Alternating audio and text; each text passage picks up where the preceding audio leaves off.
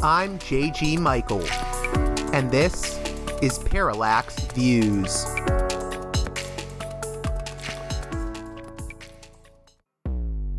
Hello, this is Mike Swanson. In a few moments, you're going to listen to another segment of Parallax Views. But before you do that, let me tell you about my new book, Why the Vietnam War. It's a sequel to my previous book called The War State, which has lots of positive reviews on Amazon. It's been out for years. But this one is a more detailed case study of how American empire and national security state operate using Vietnam. And I believe it shows also how things work today, how policy is actually made and why. So grab the book on Amazon.com, Why the Vietnam War.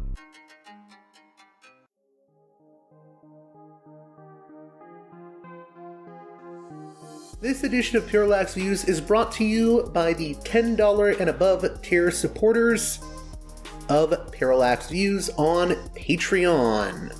So, with that in mind, producers credit shoutouts to Gunnar, Mark, Alexander, Catherine, Tilo, Emilia, Jeff, John, B. Lund, Brian, Elliot, Michael, Brace, Nick, Galen, Arlen, Bo, Gigadelic Media, Chance, Chase, Dan, David, Gary, Ishtofer, James, Martin, Matthew Ho, Nobody, Thomas, and Dano. And now on to the show.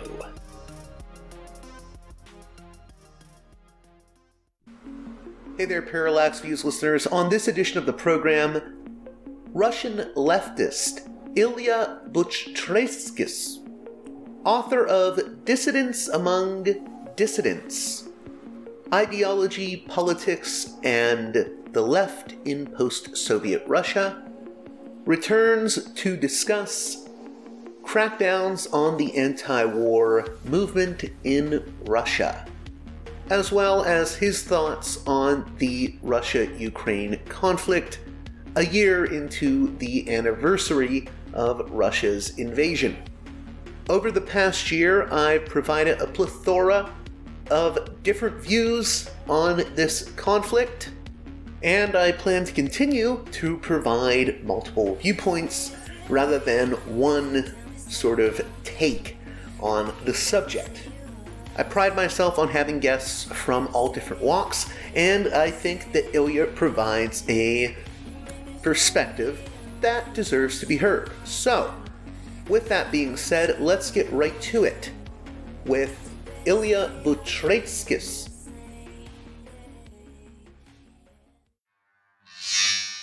Welcome back to Parallax Views, a guest that I'm very happy to be speaking with again, Ilya Butrynskis, author of Dissidents Among Dissidents, Ideology, Politics, and the Left in Post-Soviet Russia, which has a really nifty introduction by Tony Wood, who's also been on this show before. How are you doing, Ilya? Thank you, I'm fine. So, Ilya, I wanted to invite you back on the show because the last time we talked, it was before this war broke out, and I just wanted to get your thoughts first and foremost on how you assess the Russian invasion of Ukraine and what has happened since then. What's your basic assessment of what led up to this and just the shock of it happening? Because I know you and many others were in a lot of ways surprised that this would actually happen. Yes, I was shocked. Probably surprise is not the best word for it, because, of course, most of my, let's say, friends, comrades, activists in Russia, they didn't expect this war to happen until the last moment. And the reason, my reason why I believe that it's not possible was mostly because of the lack of the concrete political goals of this war. So I didn't believe it because I didn't understand why Russia needed what kind of goal could be reached by this invasion. because for sure the idea was to take over, take the whole political control on Ukraine. So that idea was quite clear, but it was quite clear since 2014. Yes, so and in fact we saw the different ways, including so-called Minsk agreements, how to solve this problem of the existence of the independent Ukraine for Russia. How to put some pro-Russian or not just pro-Russian but Kremlin-controlled government in the top of Ukraine. That was quite clear, but I didn't understand so how the full-scale military invasion could lead to this. And basically, we saw that that this plan failed in very beginning of the invasion. The plan to put some new like pro-Putin or Putin-controlled government on top of on Ukraine. And then war continued since, let's say, April, according to some other scenario that was different from the initial one. And after the year of this war, we saw how many like scenarios from the Russian side they changed each other. So, in fact, still we can't say that there is any concrete, vision of the Russian, let's say, victory in this war. The task from the Kremlin is not how to win this war, but how not to lose in this war, and that is quite clear for the moment. What do you mean by that when you say that their task is not to win this war, but not to lose this war? So when you look to the Russian like propaganda, when you look to the official explanations coming directly from Putin and other Russian officials about the goal of this war, you will find the main trope. And the trope is that this is the war between the Russia and the collective West. So it's not the war with Ukraine, because there is no such entity as Ukraine. Right, he didn't even call it. I was not to interrupt you, but Putin didn't even call it a war initially. It was called it like a special military operation, right? Yeah, but in the same time, he also used the term war. So it's prohibited for all other citizens of Russia, but for him, it's okay to use this term when he's talking not about the events in Ukraine, but some general, framework of the conflict and so on, which is, according to his view, is not about Ukraine, but about some kind of global competition with the West. So, in this sense, the goal of his like military activity to change the whole system of the, let's say, international relations. So according to his explanation, that is the goal. And I will say that I am following very closely the Russian like news and tabloids and things like this. And of course, all of them, they repeat again and again and develop this kind of arguments coming from Putin.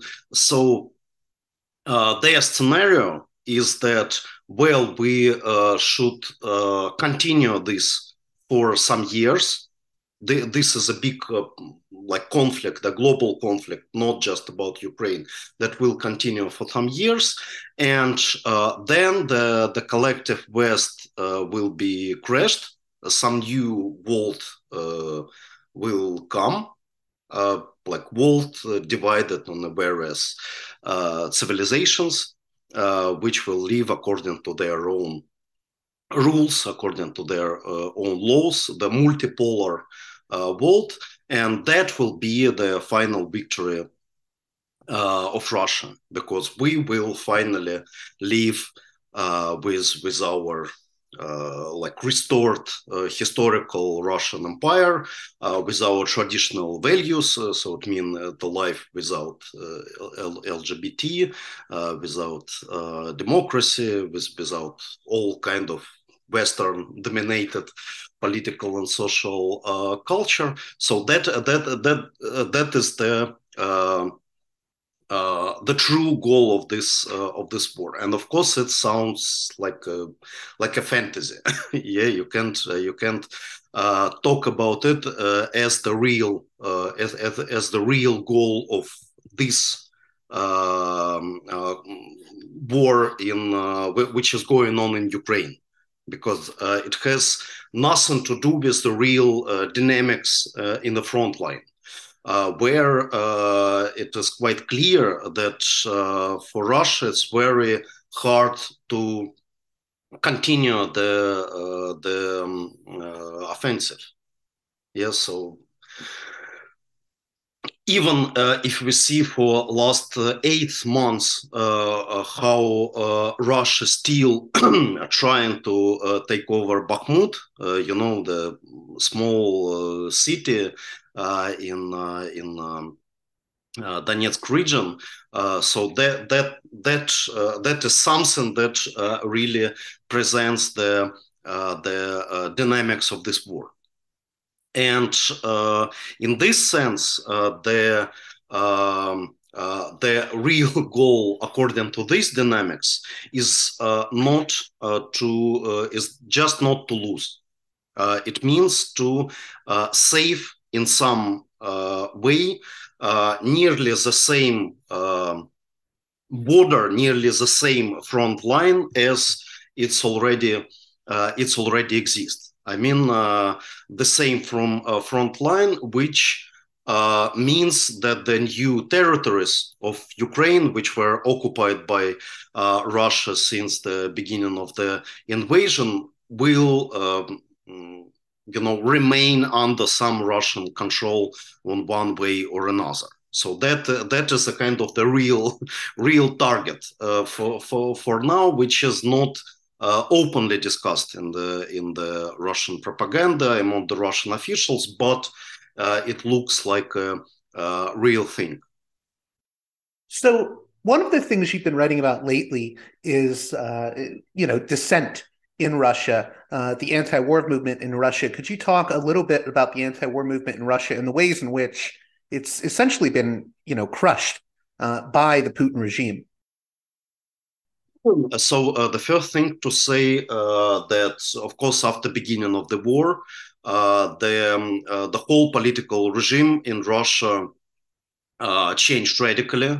So the new laws were implemented. All the opposition media were banned, and so on. So for now, Russia lives in the conditions of the real open dictatorship. So it's not possible to express any public opposition to the war. So it means not just picket lines or demonstrations or whatever, but it also means any comments on social media.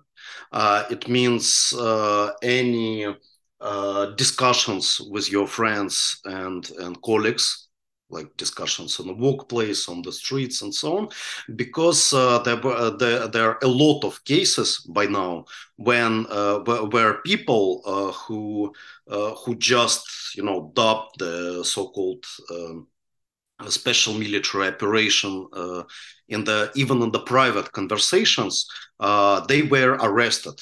Real quick, not to interrupt you, but I was going to say one of the points in your latest article for Jacobin that stood out to me was you spoke about how in last March, a policeman was arrested for sharing his opinion on what was happening with relatives over the phone. So, people are being arrested for sharing conversations on the phone about the situation in Ukraine. Absolutely, absolutely. Like the last story that happened just a few days ago in one provincial Russian town, where a young girl, like teenager girl in the in school, she made a painting, like some kind of pacifist painting with Ukrainian flag.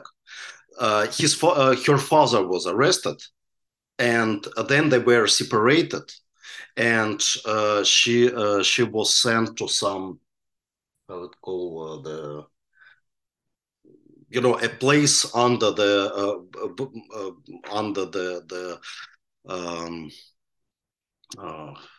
let's say, when you separate the children from their parents, according, like a detention. Yeah. Yes. So that happened just because of one pacifist painting made by a teenager girl in school. Yeah, so that's the real situation. Of course, it produced a lot of fear, like main element of the atmosphere and the society. Yeah, so people are afraid to talk to each other. They afraid to share their real feelings about. I was going to say there's even been an incident. I think you wrote about it where a teacher was arrested after being reported by one of her own pupils. So I mean, it seems like there's almost like people snitch on each other to show their fealty towards the state. It seems like a very paranoid moment. Yes, absolutely. So that's why, of course, in this atmosphere, any public opposition to the war is not possible. But of course, there is some significant, part of the Russian society which keep this kind of opposition, and it could express in various ways, and of course the number of illegal, like direct actions against the war, they are growing. Yes, so there are a lot of these cases where people burned the conscription offices and military offices. There were a lot of cases where people during the night destroyed the public symbols of this war, like this letter Z and things like this. So in this sense, there is some kind of anti-war, clandestine anti-war activity in Russia, but of course it is still not enough to stop this war of the Russian government in any way. One thing I wanted to get into, and maybe you could give a response to it, is I know you've written about people being afraid to voice sort of anti-war opposition to Putin's invasion of Ukraine. But then some people will point towards, say, the recent Levada Center polls and say, well, these polls aren't run by the Putin government. In fact, I think the Putin government basically views them as very hostile, that Levada Center. And I guess in the latest polls, they're reporting that there's high Russian support for the war, or that the war is being seen as successful by the people polled in Russia about this by Levada. How do you respond to that poll, and maybe this sense that some people in America have that Russia is the citizens are completely supportive of the war? Mm-hmm. So the main argument behind, because just to say that there is a big discussion about these polls in Russia. So what they really represent is any kind of opinion poll is possible in such an atmosphere, in such a society. And there were a lot of arguments against any opinion polls in Russia. But basically, if people are afraid to express their real opinion, so it means that they will just mirror the expected position from the pollster or from the government. That's why the results of such opinion polls means basically nothing. And the answer to from the Levada Center on this kind of arguments was that we have a number of people who refuse to answer our questions, and the percentage of this number of people is nearly the same as in any, Western country. Like in France, in Germany, or in US, you have nearly the same percentage of people who refuse to answer. And I think is not a good argument, simply because it not correspond to the main question of this polls. Of course, when people take any polls as a kind of measure from the state that despite the fact that Levada Center is non-governmental organization, but of course, most of Russians they react to such opinion polls as something coming from the state in order to test them. Yeah, and in the atmosphere where you can't trust even your neighbors, of course you will not trust the pollster.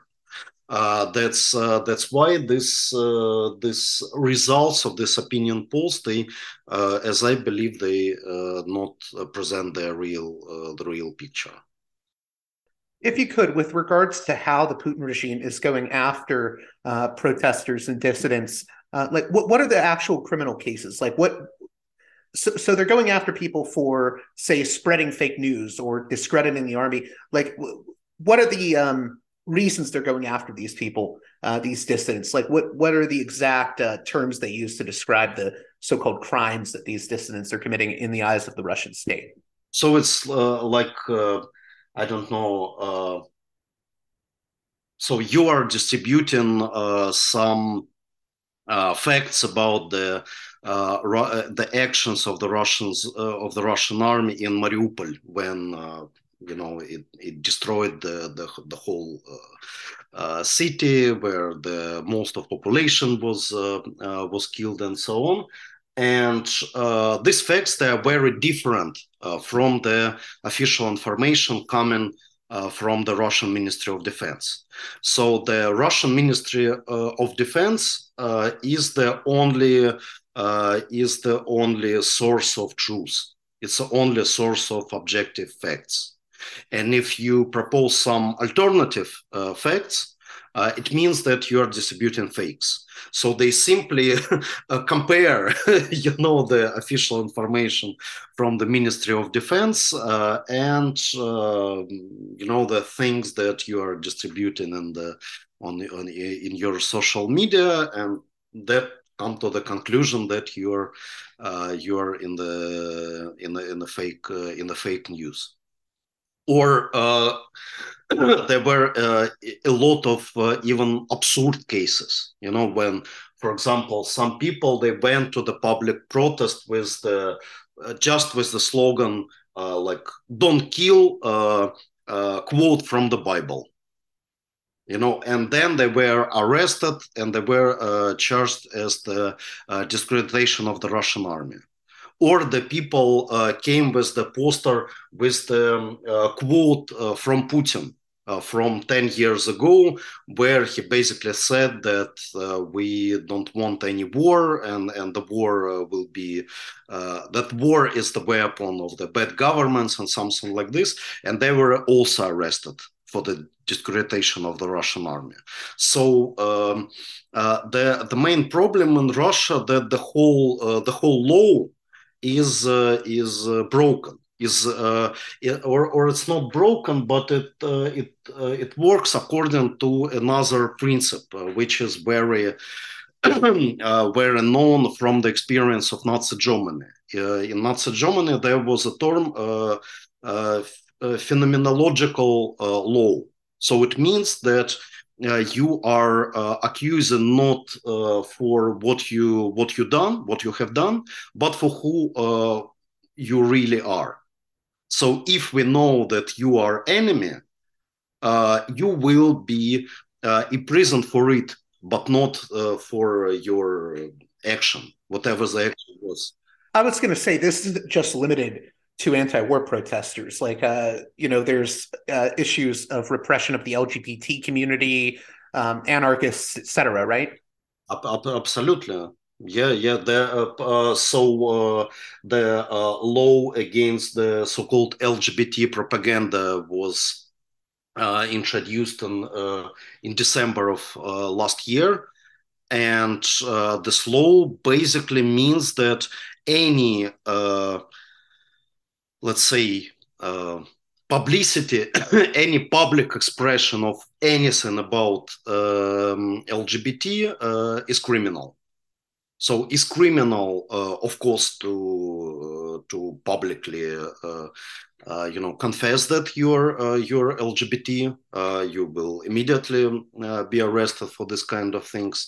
But also, you can't even mention the term, LGBT, if it's not used in the negative way. If it's not used against the propaganda. Yeah, so so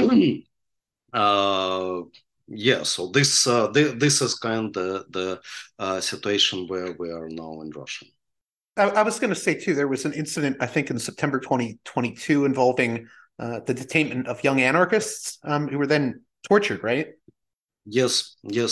So during the last few years, so even before the war starts, the Russian authorities, they start a huge operation against the existence of the anarchism as as a political fact in Russia. Yes, so they discover the existence of some hidden organization which called network.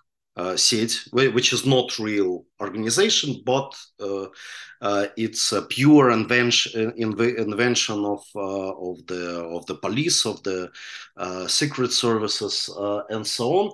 And they arrested already, dozens of people in the different cities in Russia, and their method is like this. So they arrest you, they torture you with the use of electricity. And then you will then you are given some confessions. You are mentioning some other people. They arrest these people. They torture them. They got new names. They arrest these new names, and this investigation is still ongoing. So even yesterday there were new arrests in Moscow, because now they are trying to invent Moscow branch of this network group. So this is one of the lines of the repressions, and I want to say that you have to imagine that for now Putin's Russia has much more political prisoners, like 3 times more political prisoners, as it was, for example, in the late Brezhnev times in the Soviet Union. So now, on the scale of political repressions, we are more moving to the let's say Stalin's times. I know there will be people saying, well, during times of war, there's a lot of political repression.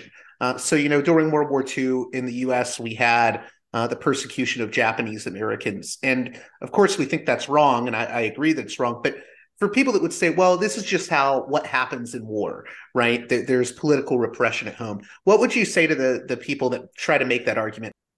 I will say that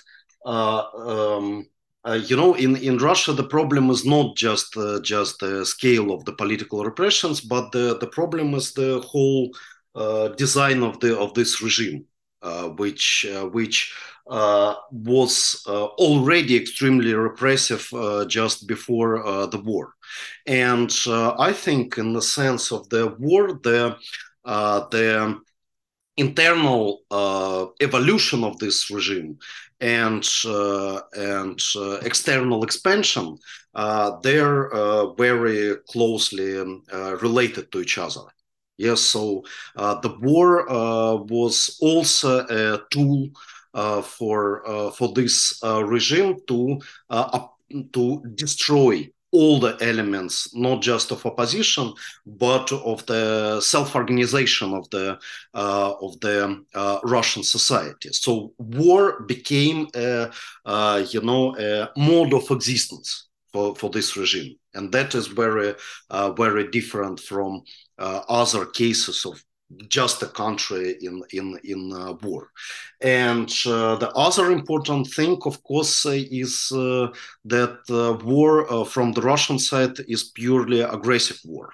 Yes, so that is the not war that happened because of some, as a First World War or the Second World War. So that the war that was started as a pure aggression, and what the Russian government is trying to do now, they trying to share their responsibility for this aggression with the Russian society.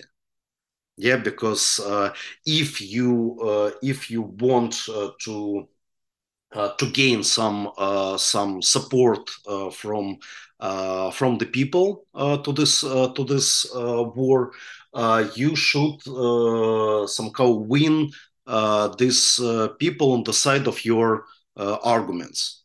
So people should justify their aggression against other country, the supremacy of Russia in, let's say, in Eastern Europe and so on. This sort of leads into another question I had for you, and I just wanted your thoughts on it. I think there's elements of the Western liberal intelligentsia, and I'm not even necessarily speaking about leftists or socialists here, but rather liberal centrists, that will argue about whether this should be called Putin's war or Russia's war. And some people will try to argue this isn't just Putin's war, this is a problem of Russia, and they'll make claims like, this war is a result of a culture of imperialism embedded within Russian culture. I was wondering if you could respond to people who make that argument. I of course, the things are very complicated in the sense that you can say that the arguments behind this war, the arguments against the existence of Ukraine, against the agency of the Eastern European states or the post-Soviet states, they just came from Putin. Yes, so of course there is some ground for it. Ground in the imperialist past of Russia and so on. But why I think that the idea that this war is Putin's war is a good idea, not because it explaining everything, yeah, but because it gives some political perspective. if you are saying that this is a Russian war, that this war of the whole Russia against, I don't know, the very existence of Ukraine, so that means that you in some way help Putin to establish some unity of the Russian society around him in this war, and it also means that you make the post-Putinist transformation, political transformation of Russia much more, let's say, complicated. Because if the whole Russian society is guilty, let's say, for this war, so it means that the whole Russian society should be punished. And of course, it means that the Russian society would resist in some way against this collective guilt and collective punishment. But if you name it just Putin's war, it means that okay, so let's get rid of this regime.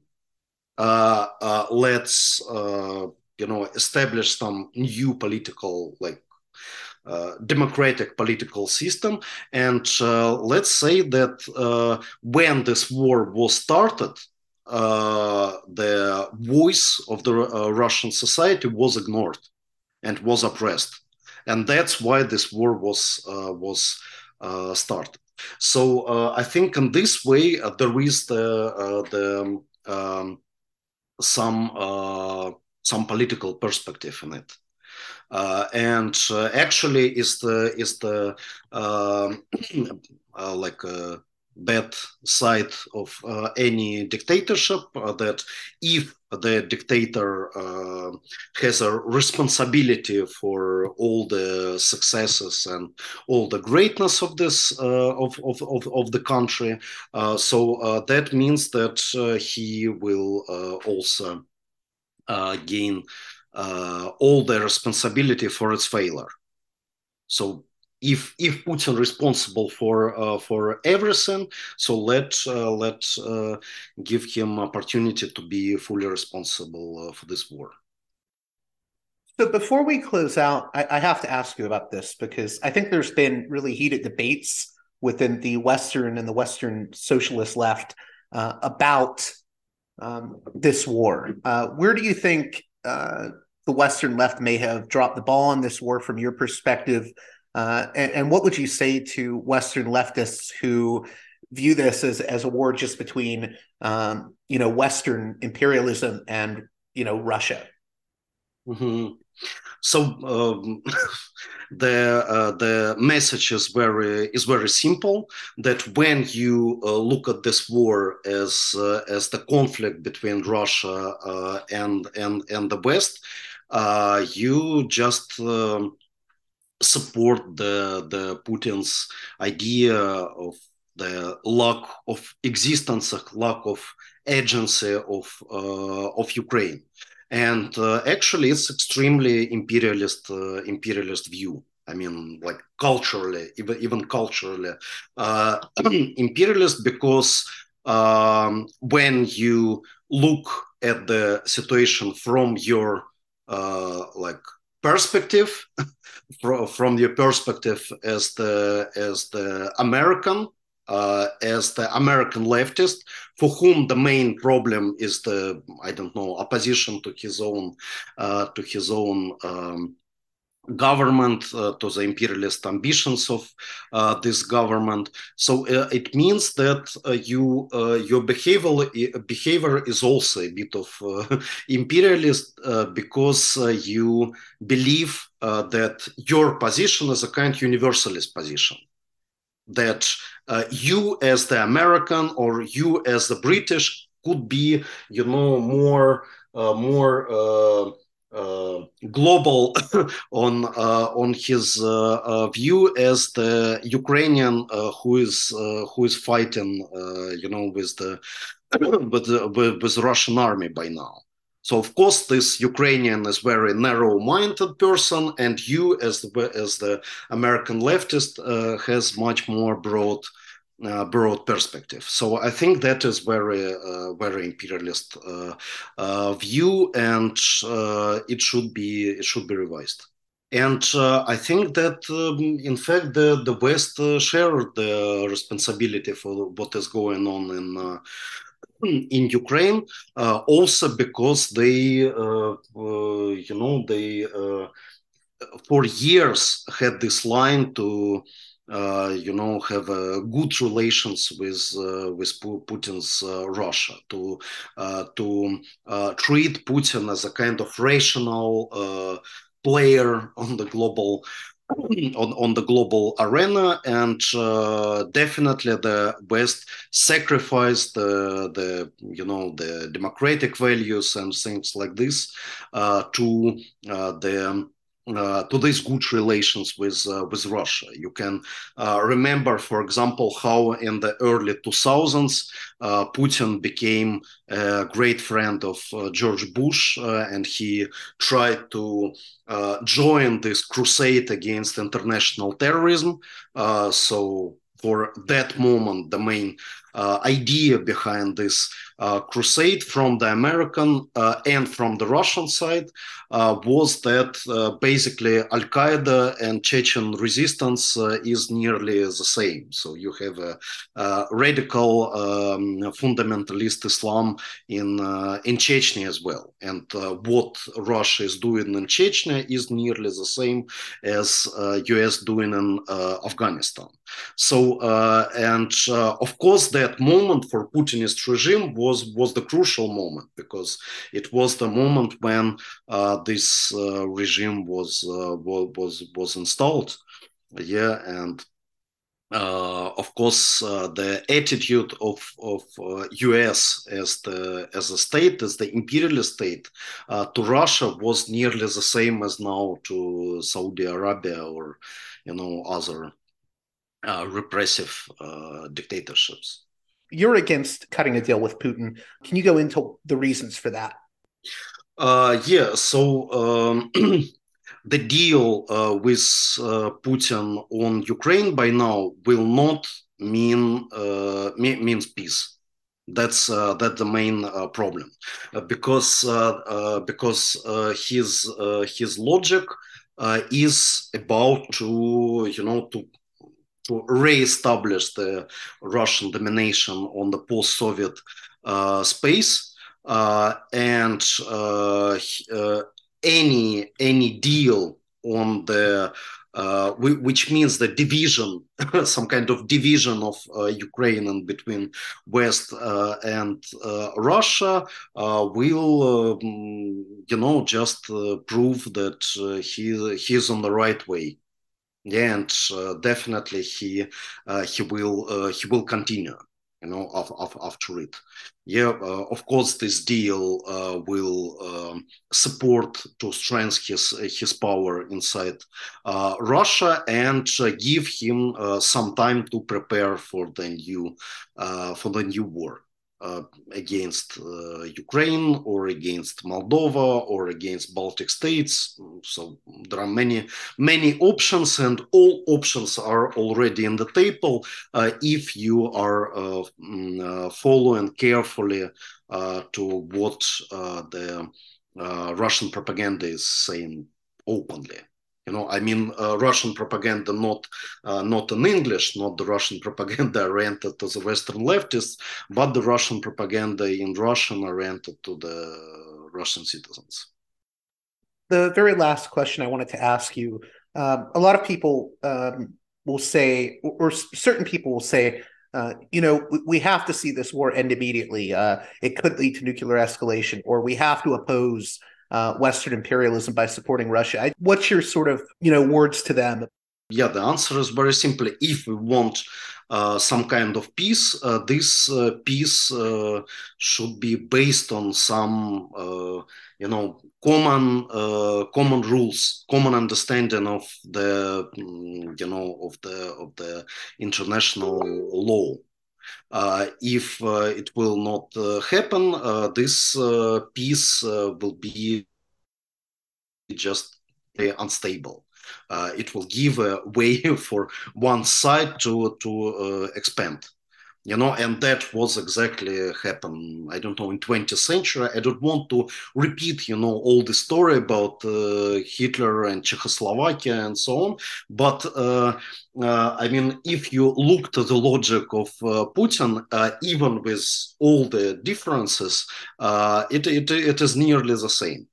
If he sees some, step back, he believes that this is the expression of the weakness, and this is the exact signal for him to continue. Yes, so that is the logic on that side, and you have to take it seriously. This logic, and if we want a real peace in Ukraine, it should be based on some guarantees of security for Ukraine. If there will be no any guarantees for security of Ukraine or any other post-Soviet states, it's not real peace. It's just a break which is helping Putin's Russia to prepare for the new war. In other words, are you saying that any type of negotiations to end this war really need to include Russia making concessions to Ukraine and, the security of Ukraine being guaranteed when that negotiation is made? Yeah, absolutely.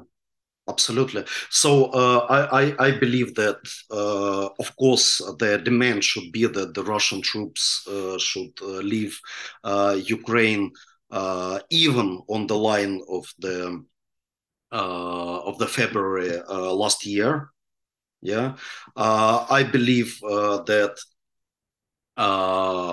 Ukraine should have a right to join whatever military organization they want. It should not be, kind of the piece of negotiations or point of agreement with Russia. And I think also that, some international organizations like UN or whatever should be the main, mediator of this negotiations. Well, Ilya Buchvitskis, I want to thank you again for coming on Parallax Views. What do you hope my listeners get out of the conversation we've been having here for the past hour or so? I will say that if you want to help to stop this war, you should listen to the Ukrainians. You should listen to the Russian anti-war movement. Yeah, so also in the sense that your main problem is American government who is sending weapons to someone. So you should be careful about who is this someone. If this someone is the Ukrainian army resisting the aggression, or this someone is the Kurds fighting for their autonomy and for their freedom, or this someone is just some criminals. So you should you should see the differences. Because the situations are very different, and not any weapon that was sent in by Ukrainian government will be in the wrong hands. Yes, so you should look about the hands and listen to this people and to take their opinion as well. Thank you very much, Ilya Butrayskis, for coming on Parallax Views. Thank you. Well, that does it for this edition of Parallax Views. I hope you enjoyed the conversation with Ilya Butrayskis. If you appreciate the work here, I do at Parallax Views on Patreon at patreon.com/parallaxviews. One more time, that's patreon.com/parallaxviews. And with that being said, until next time, you've been listening to Parallax Views with Parallax Views to Parallax Views with Parallax Views. The way out is not simply to say, don't do it, just to prohibit. It's nothing else.